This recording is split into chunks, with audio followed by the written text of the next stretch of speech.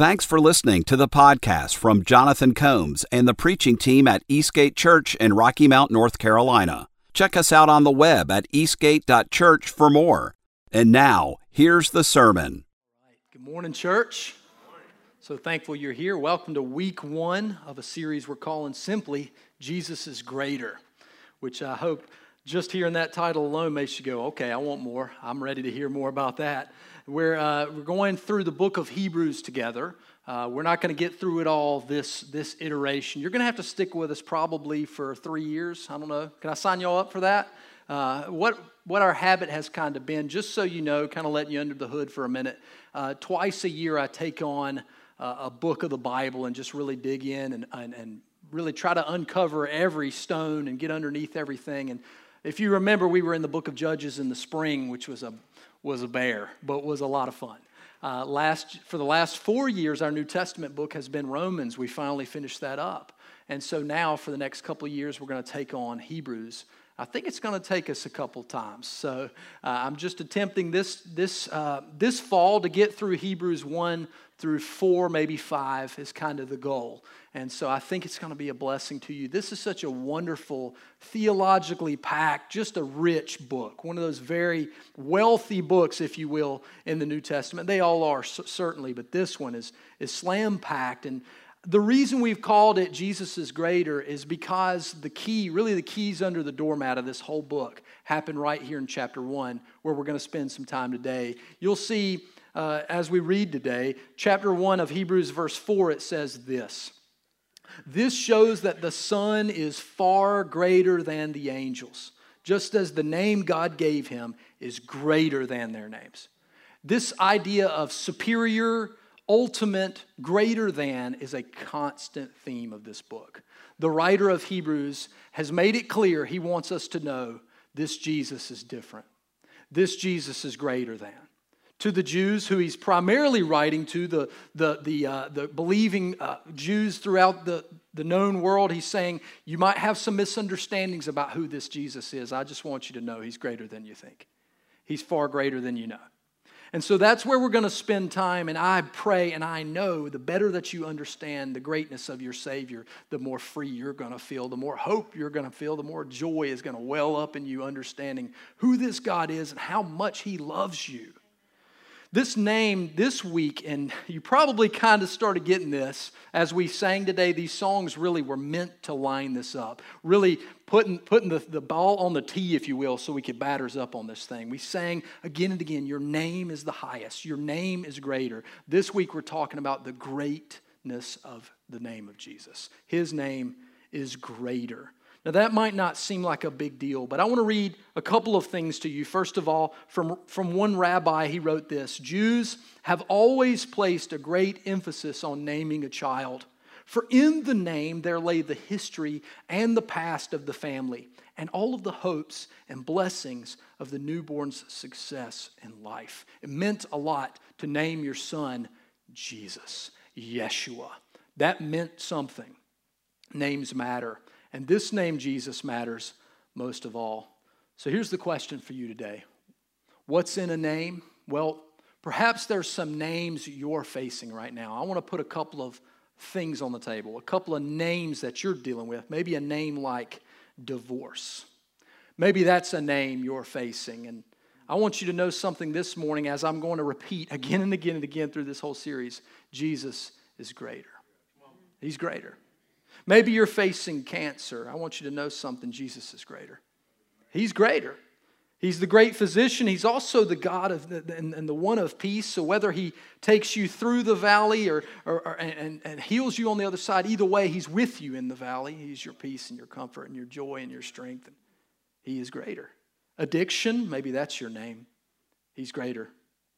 He is our strength, our victory. Maybe it's death of a loved one. I want you to know something. This is as true as anything. Jesus is greater than death. That he has a plan, an eternal plan that's far beyond this little bitty glimpse of life we have here. Jesus is greater than death. Loneliness, Jesus is greater. He makes some great promises for those who are lonely today. It says in the Bible, he will never leave you nor forsake you. It also says he sticks closer to you than a friend. Loneliness, Jesus is greater. If you've got a bulletin today, or you're writing on something, or maybe you just want to make a mental note of this, you fill in the name you're facing. Fill in that name, and then I want you to just cross right through it, either on your pad or in your mind, cross right through it and say, Jesus is greater. I don't care what the name is. You could put anything on there. He's greater. He's greater, and that's good news because we're facing a lot. That's the theme. And this book of Hebrews is a very unusual book, and I don't know if everybody cares about every little detail, but I'm convinced of something. More and more Christians are not in the Word of God like we ought to be.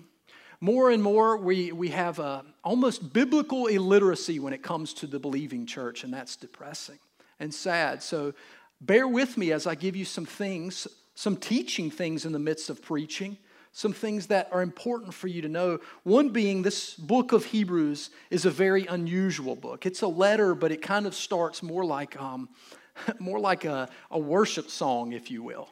It's a letter to the Hebrews throughout the known world, but it's unusual in that it doesn't really have a salutation. There's no particular recipients given. You could go to any one of the letters of Paul and one of the other letters, and you would see, from Paul to the church in Galatia, to those in Cappadocia, to those in Thessalonica. You'll see this. Here's who it's for, and here's who I am. Hebrews does not have either of those. Very unusual book. And it has led many scholars throughout history to question who exactly wrote this book. This isn't something I'm going to come back to week in, week out, but just something for you to chew on. The majority view among scholars is that it's Paul, that Paul is the author. There's a lot of Pauline themes here. Some others have said perhaps it's Barnabas or Apollos, as mentioned in other passages of Paul, Clement, even some Silas. I'm going to give you my viewpoint. Take it or leave it. Wrestle with it however you please. I believe it's Luke. And the reason I believe it's Luke is because, well, first of all, I wrote an entire thesis on this in my master's program in seminary. This fascinated me. Who's the autograph here of Hebrews? And here's what I found to be true. The book of Luke and the book of Acts and the book of Hebrews all start with 4 lines of classical Greek. The only classical Greek in the New Testament is in Luke, Acts, and mysteriously, Hebrews. Also, a lot of the Greek phrasing that you'll see in all 3 of these books are very similar. I will say this, it's possible that Luke was penning what he heard Paul saying. That's very possible, that he was the pen behind the preacher. I'm okay with that too. Here's what we know for certain above all of these things, that the church adopted this book early, used it often, and it is still being a blessing to his church today. We don't know exactly who wrote it, but here's one thing we know for sure, that is the Holy Spirit of God wrote it. All Scripture is breathed out by God, 2 Timothy says, and that is certainly true of this book. And we're going to dig in today and just see how important it is that we come under the authority and put all of our hope in this one who is greater, Jesus Christ. This is what it says, the writer here to Jewish background believers. He is here saying that we need to rightly see that Jesus is greater than all, including the angels. In fact, we just sang that. This idea that the angels even praise him, that they cry out holy. This was an important piece of what he's working on, and we can rightly see this too. Why is the name of Jesus greater? Let's get our heads around that together today. I believe the text is going to give us 4 reasons. The name of Jesus is greater than all names. Hebrews chapter 1, we're going to read the whole chapter, which is light work for those of you who've been walking with me for a little while. It's easy.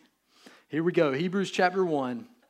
It said, long ago, at many times and in many ways, God spoke to our fathers by the prophets. But in these last days, he has spoken to us by his Son, whom he appointed the heir of all things, through whom he also created the world. Listen to this sentence. This is maybe the most important sentence in all of chapter 1. He is the radiance of the glory of God. He is the exact imprint of his nature. He upholds the universe by the power of his word. After making purification for sins, he sat down at the right hand of the Majesty on high, having become as much superior to the angels as the name he has inherited is more excellent than theirs. For to which of the angels did God ever say, "You are my son, today I have begotten you"? Or again, I will be to him a father, and he shall be to me a son. And again, when he brings the firstborn into the world, he says, let all God's angels worship him. Of the angels, he says, he makes his angels winds and his ministers a flame of fire. But of the Son, he says, your throne, O God, is forever and ever. The scepter of uprightness is the scepter of your kingdom. You have loved righteousness and hated wickedness. Therefore, God, your God, has anointed you with the oil of gladness beyond your companions. And you, Lord, laid the foundation of the earth in the beginning, and the heavens are the work of your hands. They will perish, but you remain. They will all wear out like a garment. Like a robe, you will roll them up. Like a garment, they will be changed, but you are the same.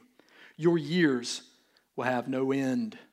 To which of the angels has he ever said, sit at my right hand until I make your enemies a footstool for your feet? Are they not all ministering spirits sent out to serve and for the sake of those who inherit salvation? God bless the reading of his word. Amen. Amen. Wow, this is Jesus. This is a glimpse into who he is. And there are many names given for who he is here. And there's at least 7, in fact. I'm going to wrestle through 4 and kind of lump these things together. That the name, first of all, that the name of Jesus is greater, first because Jesus is the ultimate spoken word of God. He's the ultimate word of God. The word ultimate really fits well here because that's what he's saying.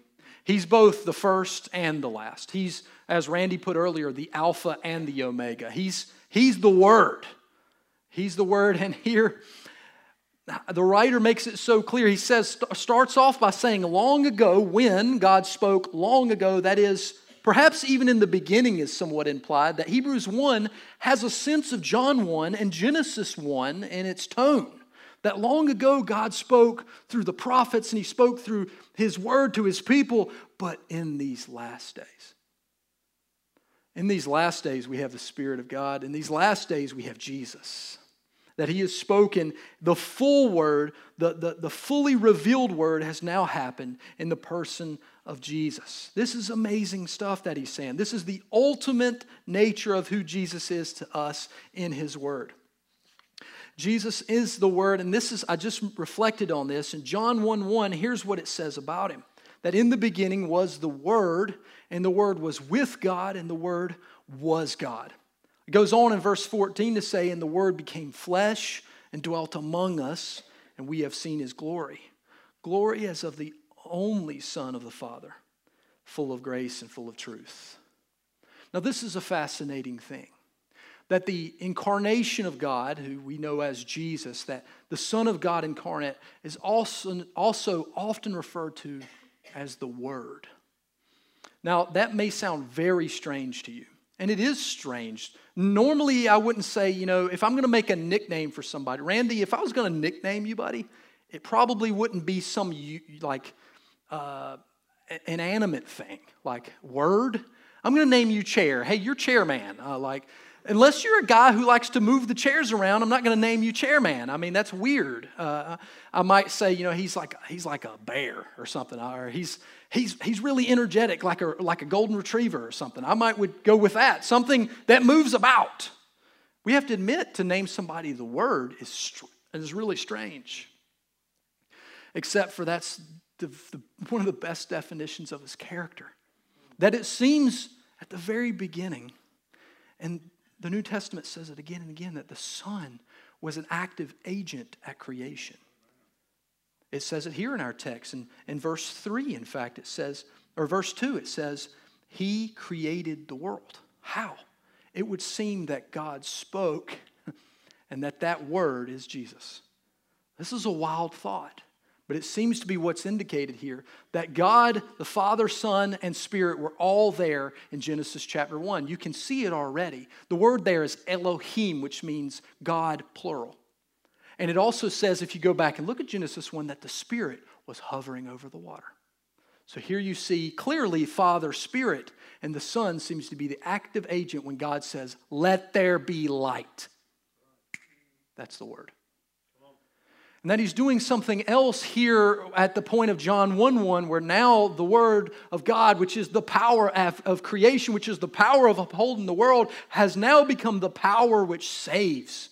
The power which takes on flesh and does the thing we couldn't do. We had no means to deal with our brokenness, our guilt, our sin, our shame. When we come honestly to that, we know, what can I do about this?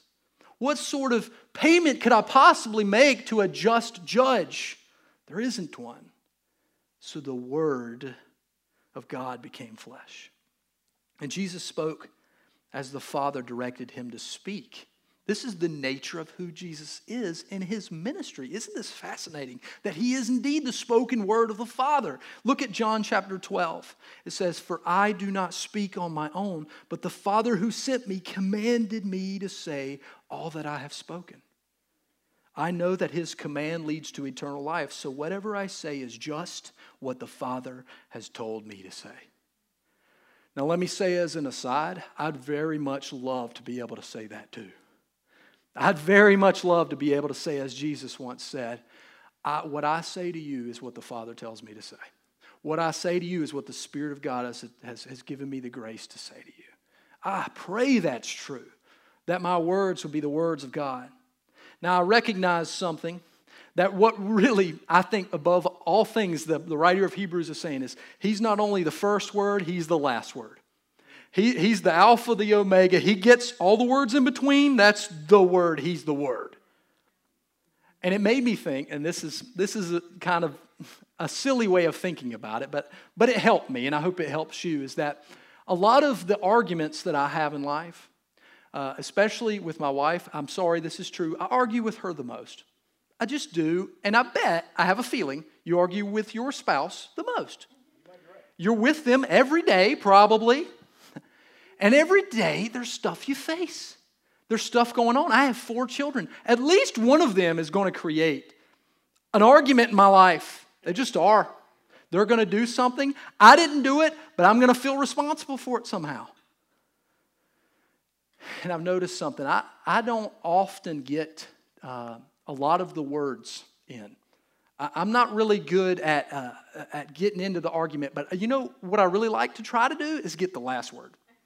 It's really my goal. And isn't it yours? Like when you're not doing it right. When you're not doing it right and you're just trying to win an argument. And just so you know, this is an aside, not part of my preaching today. Communication is not about victory. Good communication is about reconciliation. Good communication is about coming together of like mind. No one wins in that. No one loses in that. However, I like to win. I like to win in everything. And so sometimes when I'm not doing well, I try to get the last word.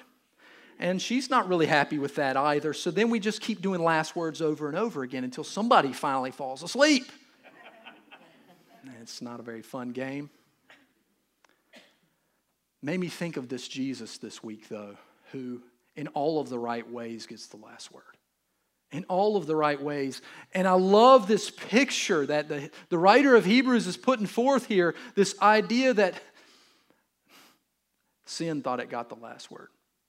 This idea that Satan thought he got the last word. That there is an evil, there is a corruption in our world that is obvious, is it not?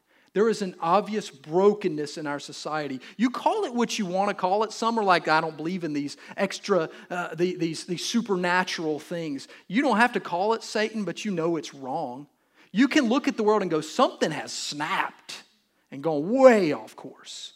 And it's been that way since the beginning of human history. Just so you know, it's not like it's way worse now. I think we're just way more aware of it.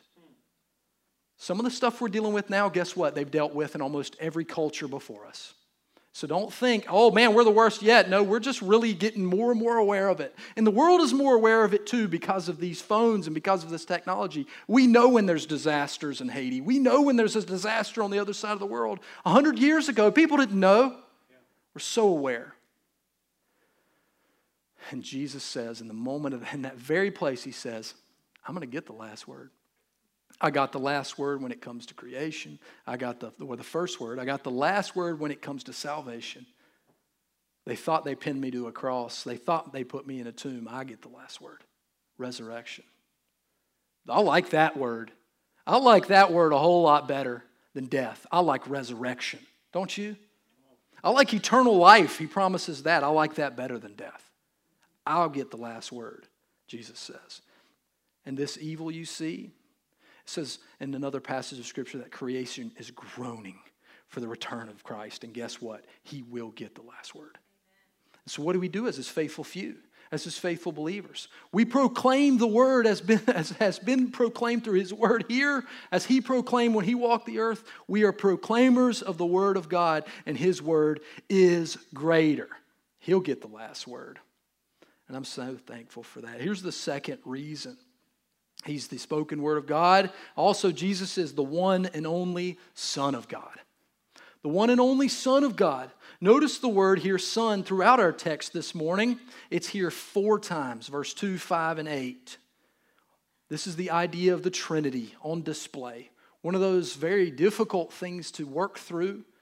One of those places that I like to lean forward and look into and go, there's a bit of this that's so beyond me that it's proof for me that God is beyond my understanding. And some of you in the room, those logical types, those ones that would like to nail down every aspect of God, I don't think He intends you to be able to do so. I don't know if that hurts you, breaks you somehow. Well, I need to know all the answers. You don't even know all the answers about what's happening on earth. Forget about what's happening supernaturally. You have no clue, and none of us really can, that God could somehow be one nature, 3 persons. It's a baffling thought, and yet it's the picture of the Bible. The Trinitarian God is clearly on display. And Jesus is the Son, the second person of the Trinity. Named the Son, it speaks of His divinity. This means the writer of Hebrews is making something really clear. Let's not put Jesus on the same line as the angels. Let's not put Him in the same hierarchy as like our brother. He is our Savior. He is the Son of God. He is co-equal with the Father. Do you see this? This is the point, part of the point of here in Hebrews. And this is why as early as the first century, sure, but one of the early creeds in the early church is called the Nicene Creed. And here's what they said. We believe in one Lord Jesus Christ. This is 325 A.D. The Son of God, the begotten of God the Father, the only begotten, the very substance of the Father, God of God, light of light, begotten not made, of the very same nature of the Father. This is early Christian understanding that Jesus is the Son, co-equal with the Father. And then the Spirit seems to be, just as Jesus seems to be the very spoken word of the Father, the Spirit seems to be the very presence of the Son. In fact, oftentimes in your Bible, you will see Him referred to as the Spirit of Christ. Now active in your life, believer. The Spirit of Christ at work, His power at work in your life. Amazing. And if that wasn't clear, the writer of Hebrews says to this Jewish audience, these people that might be on the fence about some things, who have done a lot of work trying to understand the angels and all this, he says, first of all, let me give you 7 things about who He is. 7 things about who He is in verses 2 and 3. He says, He's an heir, appointed the heir of all things. What Adam lost, now the second Adam has inherited, Jesus. Verse 2 also says He's the creator, the agent, in fact, of creation, the very catalyst for our being. Verse 3 says He's a revealer. That means now He's the one we can see. He's the image of the invisible God. Verse 3 says He's the divine imprint, divine character. The word there in verse 3 this is a weird thing to say, I have to admit. He says He's the exact imprint of His nature. That's a funny way of saying it. The word there in the Greek for exact imprint is character. Exactly where we get the word character. It's a one-to-one. What he's literally saying is He is the character of God. I love what one writer says about this. He says, it's the same word you would use for the engraved character on a coin. That what Jesus is, and you can open up some money right now. We can't see George Washington now, but we can open up and see his goofy wig today on that $1 bill. We can see those coins, those imprinted coins, and go, there's some dead guy. And Jesus is that, and He's alive. the very imprint of the Father. He's our picture. He's the character of God. Verse 3 goes on to say he's the sustainer, the one who upholds it. So not just this, friends. He created it. He also keeps it going.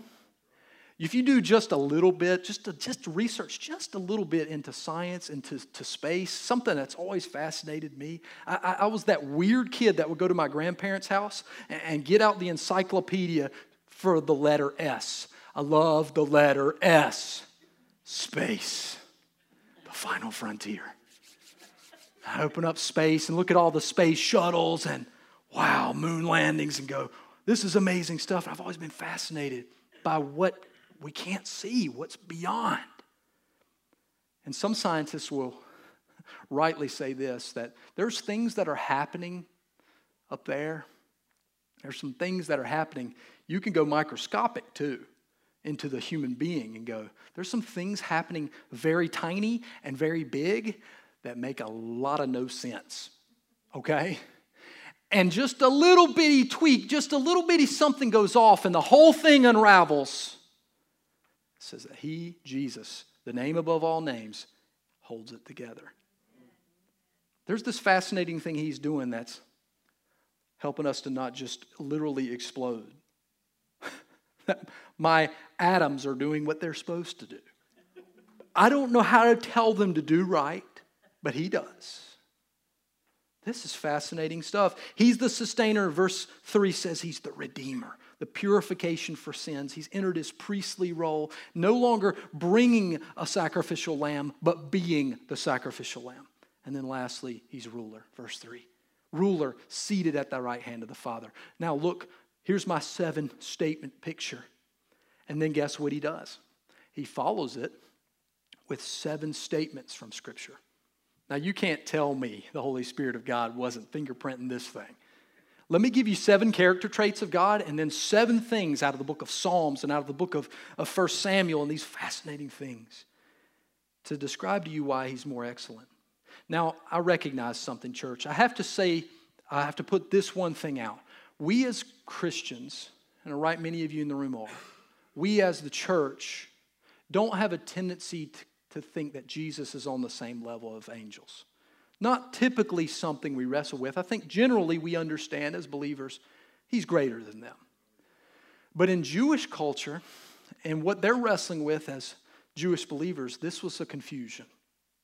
There was a lot of study. If you go look in the Talmud and some of these other documents outside of what they call the Tanakh, which is the Old Testament, if you go look in some of these things, they have done a lot of what you would call angelology. There was a great study into the angels and what they were and trying to understand them. And I guess among them there was some confusion as to whether Jesus was the greatest of the angels. That He was something significant, but somehow in the hosts of angels. We only have 3 angels even listed, even named in the Bible. And trust me, there are a lot of appearances of angels, and only 3 are ever named. And I think that's significant because God, although angels are important and He made them, they're not really the big picture of this story. They're not even close. We only see Michael and Gabriel and Lucifer named. Now, if you go to some of these other texts in Jewish culture, you'll see a right many more names. Whether they get those right, I don't know. I haven't done a great study on that. But to that audience, to the Hebrews, is written, His very name is more excellent than theirs. We're not even talking about the same thing. And then he goes on to give you these 7 things, first of which maybe is all you need. Verse 5, who of any of the angels did God ever say, you are my son? None. None of them. Here are the 7 scriptures that he brings out, and uniquely they're all from the Septuagint, which is the Greek translation of the Hebrew Old Testament. I think that's significant because here these Jewish people, these Hebrews that he's writing to, are obviously very much immersed in Greek culture. Well, a lot of people think this book, actually its first destination was probably Rome, where there's Greek and Latin spoken in this kind of polytheistic culture. To those people, they write this, you are my son, verse 5. That's out of Psalm chapter 2, verse 7. So he's quoted Psalm chapter 2. In the next phrase, he quotes 2 Samuel 7, I will be to him a father. In the next one, he quotes Deuteronomy 32, let all the angels worship him. And then Psalm 104 says he makes his angels winds and ministers. Look, Christ can't be one of the angels. He's the one who tells them what to do. Psalm 45, to who of the angels did he ever say, your throne will be forever, and yet Christ is this very ruler? Psalm 102, you laid the foundation. He's repeating himself here. Christ is creator. Angels are not. They're another of the creation. Psalm 110, and he sits at the right hand.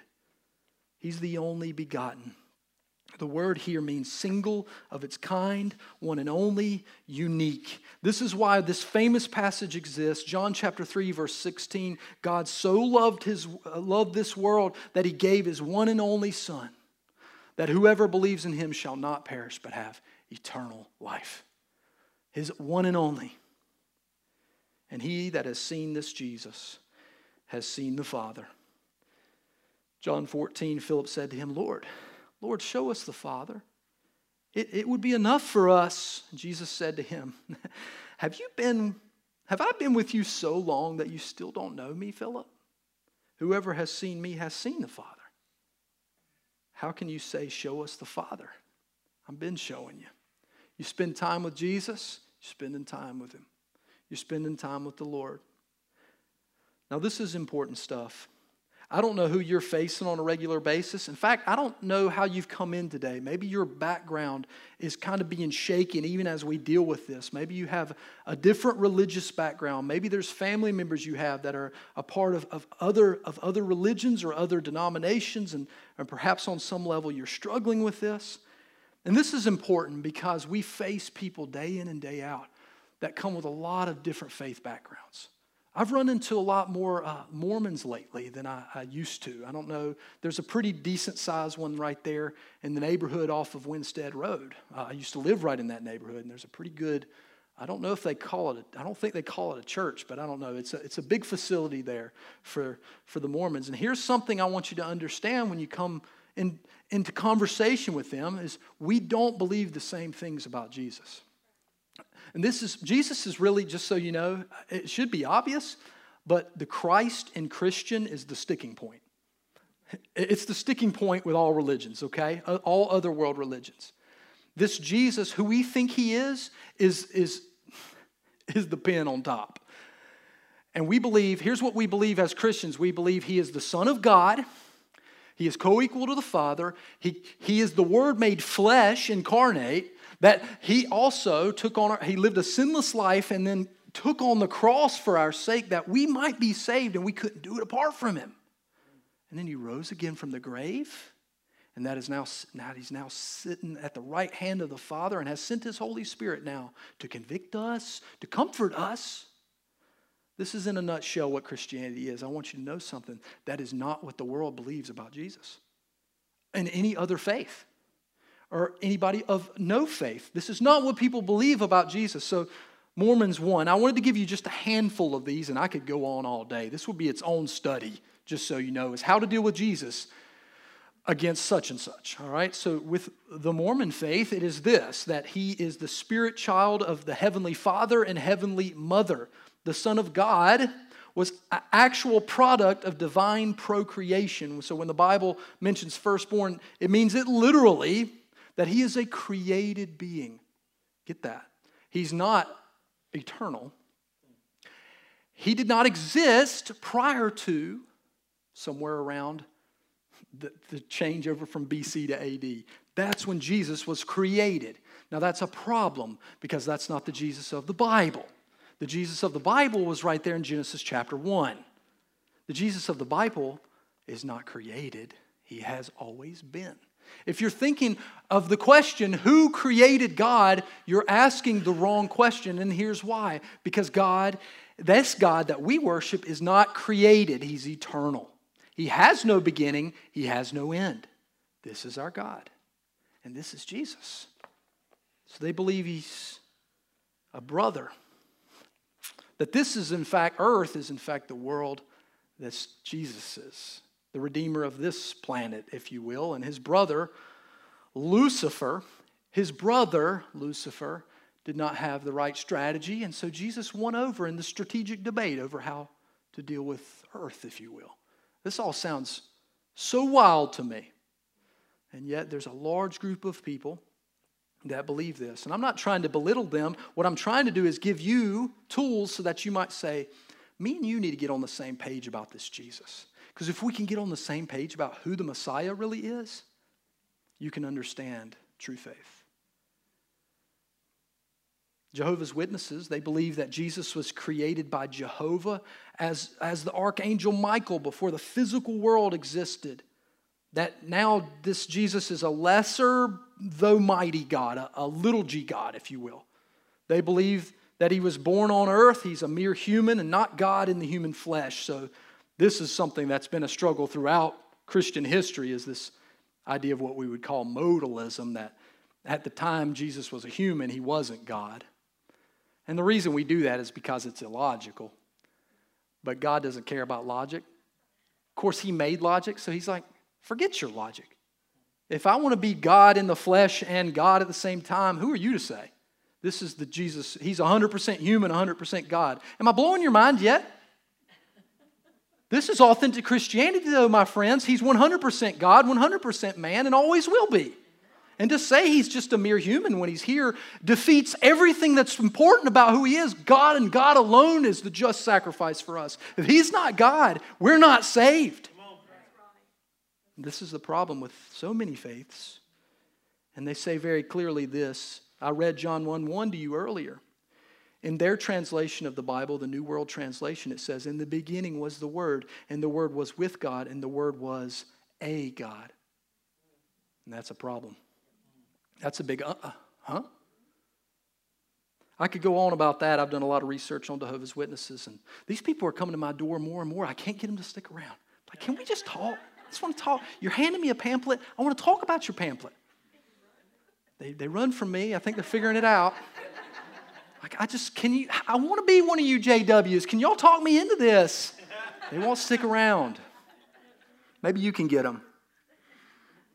I think I have pastor written on my forehead. I'm starting to believe that more and more. Just so you know, one of the fastest growing faiths in all the world is Islam. Muslims believe that Jesus was a great prophet. I think their beliefs about Jesus are the most logical. They're not so outlandish. They believe he's a great prophet, not the Son of God. The fascinating thing is the Quran affirms the virgin birth. It affirms the miracles of Jesus. In fact, I'm pretty sure it even affirms that he will return. There's a lot of amazing things there, but their understanding of that is that he's not the Son of God. In fact, that's a very blasphemy kind of thing to say, is that Allah is more than one. The Trinity is really the problem for Islam. That Allah can't be more, he can't be Son and Spirit. So if I'm dealing with a Muslim and that someone that's really into their faith, I really want to get into this idea, okay, well, why is this Jesus different in your book? Why is he a unique? And if he's a prophet, and the Bible says, the Bible, just so you know, which was written, the New Testament, 600 years prior to the Quran, that should be some evidence, I think, of something, that this book's a whole lot older. I know this, you're saying this is a second word, I guess, of God, or a more recent word. So, but the Bible again and again talks about this Jesus as saying and believing of himself that he was the Son of God. And so if that's true, he's not a very good prophet. That's all. That's the argument I want to try to get into, is he's really just not a good prophet. Because no prophets of old would say, you know who I really am? I'm the Messiah. I'm the Son of God, which John is pretty clear about. So many of the letters of Paul's, I would say all of the Gospels are pretty clear, although others would argue otherwise. But I want to get into that conversation. Who is this Jesus really? Do you hear what I'm saying? No matter who it is you're talking about, what do they think about this Jesus? Why? Because his name is greater. Because the power of your salvation is in that name and no other. There's no other name. Most of who you're going to run into, my friends, most of who you're going to run into are going to say Jesus was a good guy. Doesn't matter what they believe. They may be atheist, agnostic, I don't know. And I was raised this, but I'm just walking my life. Yeah, that Jesus is a pretty good dude, seems like. He helped some people. And to those kinds of people, I'm often going to reflect on C.S. Lewis's trilemma and say, well, how can you possibly say he's good? How can he be good? This is the argument of liar, lunatic, or Lord. So either he's a liar, which would not make him good. Either he said, I'm the Son of God, and he was lying about it, which means he's not good. Either that or he was a lunatic, which means you definitely shouldn't think he's okay. Or he's the Lord. Well, I don't want him to be Lord. Then quit telling people you think he's good. Just be honest. Just tell people, that guy is crazy. Nobody wants to say that. Oh, Jesus is nuts. For some reason, even in the unbelieving world, people are reluctant to say Jesus is nuts. That name is greater. That name is something. Are you convinced? You can't change what others think. You can work towards it. You can pray for them. But I'm wondering this. Are you convinced that Jesus is the Son of God, the Savior of the world? Are you convinced he's the very God of very God? Angels, forget angels being near on his level. He is God. Here's the third reason. Because Jesus, I just mentioned it, is the only Savior of the world.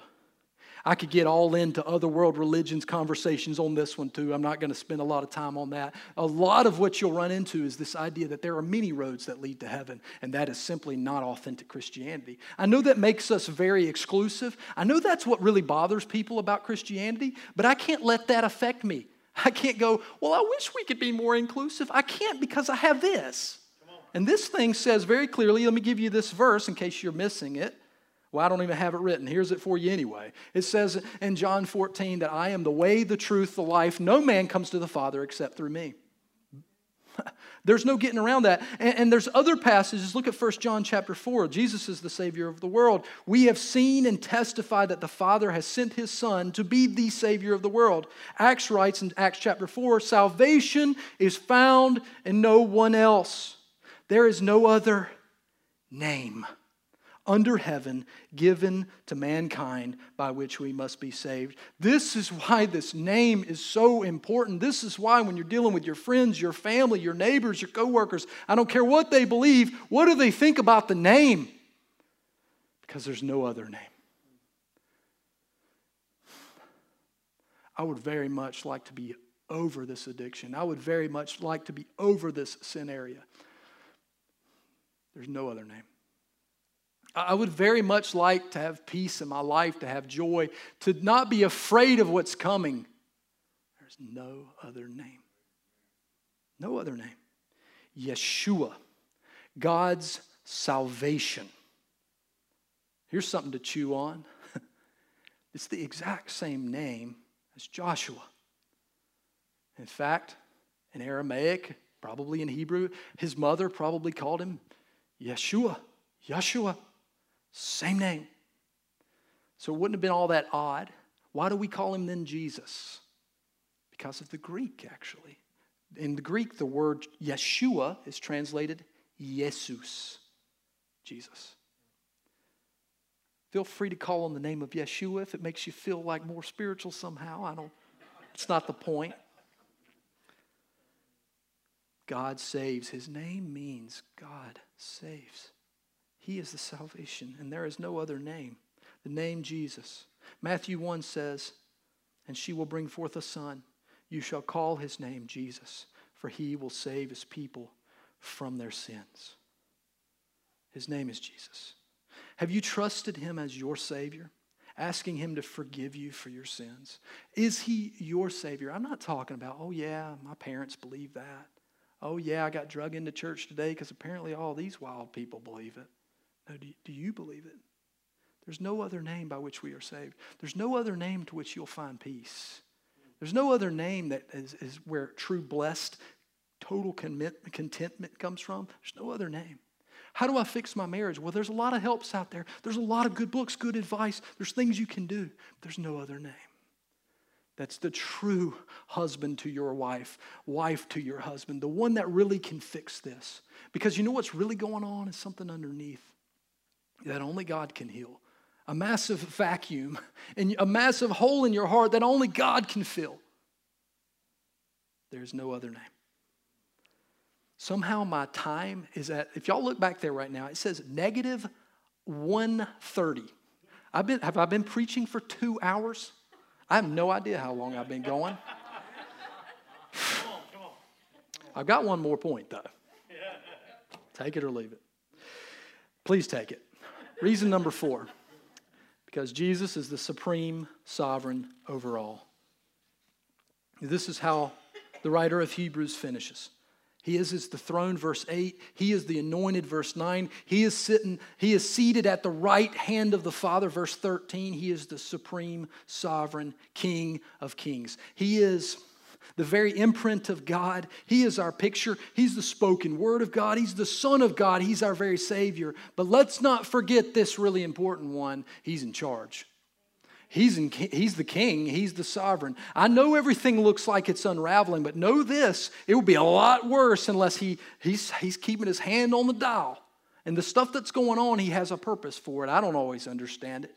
I certainly don't know what's going on, but he does. And he's in charge. And so when I start to feel discontentment, when I start to go, I'm feeling anxious, I don't know what's coming, his name is king. His name is ruler. Jesus is King of kings and Lord of lords. It says in Revelation 17, they will make war on the Lamb, and the Lamb will conquer them. For he is Lord of lords, King of kings, and those with him are called and chosen and faithful. Paul writes to the Philippian church in chapter 2, Christ Jesus, who though he was in the form of God, did not count equality with God a thing to be grasped, but emptied himself, taking the form of a servant, being born in the likeness of men, and being found in human form, he humbled himself by becoming obedient to the point of death, even death on a cross. Therefore, listen to this, church, God has highly exalted him and bestowed on him the name that is above every name, so that at the name of Jesus every knee should bow in heaven and on earth and under the earth. Every tongue confess that Jesus Christ is Lord, to the glory of God the Father. Now this is a both now and later statement, that those who desire true salvation, those who want to see God and know God and live out their purpose as destined by God, they will shout the name Jesus. They will bow their knee to the name. They will bow to Christ. Those, hopefully like yourself, who say, I want what God's best is for me today. I want his salvation. Bow the knee. But here's what's true. And this isn't the only place it says it. Every knee will bow. Every tongue confess. Let me offer to you this. You should do it now. Because when you do it later, it'll have a different effect. In the last days, every knee will bow and every tongue confess. Everyone will know the truth, the one they're denying now. And they're pushing off the greatest thing about their existence, and that is that they were created by God for a purpose, and that he loves them and has set them apart for holiness, and that they've decided to push that off, maybe to the point of beyond their own death, such that later on they'll finally see Jesus for who he is and bow their faces before him and cry out, he is the name above all names, and it'll be too late. I know this isn't a popular thing to say. More and more it seems like people avoid the conversation of heaven and hell. I'd rather just dive right in. Let's go. Because what the Bible says again and again is that there is a place for those who don't bow the knee here. And that's a place I would like for you and I to avoid. Because he's the king, not simply because of an inheritance, as so many of the world's kings. I was the son of the king, so now I'm the king. That would be true. He is the Son of God. Therefore, he is king. But it's bigger than that. This verse tells us that it's bigger than that. Verse 9, it says, therefore, God has highly exalted him. That something happened to the Son after he sacrificed himself for us. That after he died and was resurrected, the name above all names, he received an even higher status. such that now he's the very one we look to. Now he's king not just because he's the son, he's king because of victory. He's king because he's the general walking back into the city, and all of us are throwing flowers and shouting because he's won the battle. The greatest battle of all, the battle over sin and death. Jesus has won it. And that's why he's king. That's why he's king. Kings have always been better received when they return in victory. He's more than just the Son of God, and that would be enough. No, he's even greater because he's won our salvation by sacrifice. And here's what's true, my friend, this morning. He's our king regardless of if we put him there or not. And if he's good and perfect king, which he is, the right choice, my friend, is you are king and I am not. You can test this theory, and I bet many of you have. Maybe you've been going a long time this way. I am king. There may be a God, but I am king, and he is not. I have found that the times I slouch back into that way of living, and I do it all the time, are the very times where I suffer the most. Not necessarily that, the worst kinds of things happen to me, but that I just get myself in such a rut. I can't find peace and joy in a time like that where I decide I am in charge, I am king. And yet when I put him as king, no matter what I'm facing, I can find peace and joy. It's fascinating.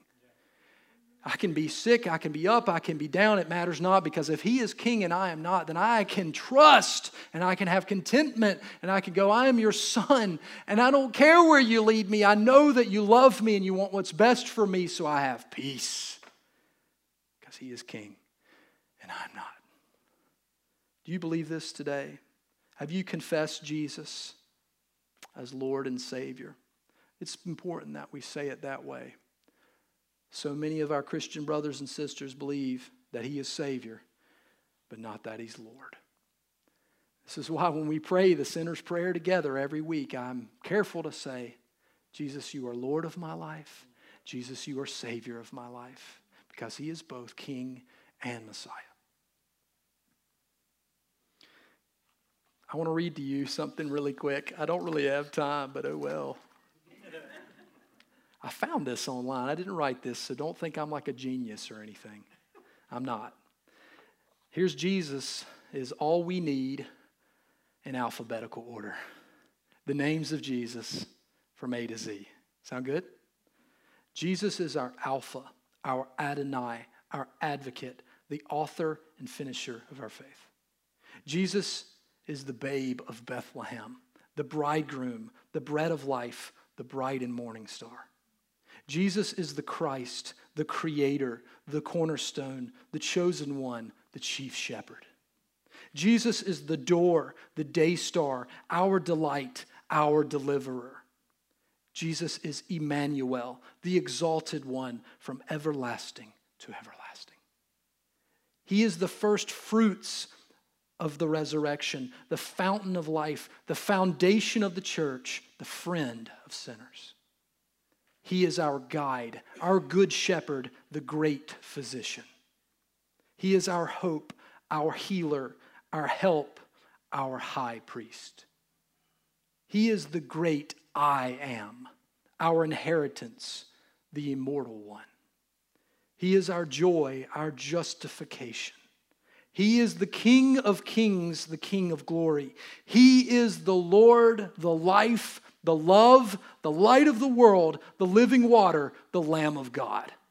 He is the Messiah, the Master, the Mediator, the Messenger, the Man of sorrows. He is the Nazarene, the new wine, the new covenant, the name that is above every name.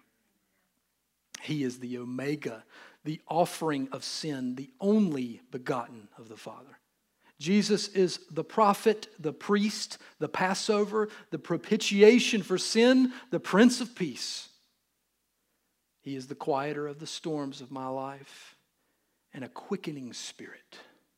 He is our Redeemer, the rock of our salvation, the rose of Sharon, the resurrection and the life.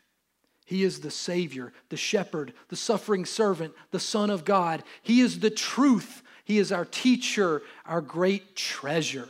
Jesus is the upholder of all things, the unblemished Lamb of God. Jesus is the vine, the vicarious sacrifice, the victor over the grave. Yes, he is the way, the Word made flesh, the wisdom of God, our wonderful counselor. And I know y'all been waiting on this. How in the world does X fit?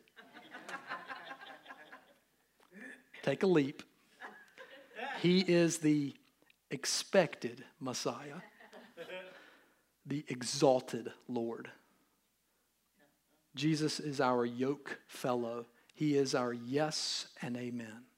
Jesus is the zeal of the Lord of hosts, Zion's holy King. And these aren't even the biblical names in total, which you gave us two of, Jehovah Rapha, Jehovah Jireh. And there are a long list of those. This is our Jesus. Have you believed in him as Savior and Lord? Why are you waiting? And if you're running into people in your life, what do they think about the name? Let this be on the tip of your tongue. His name is greater. Let's pray now together, church.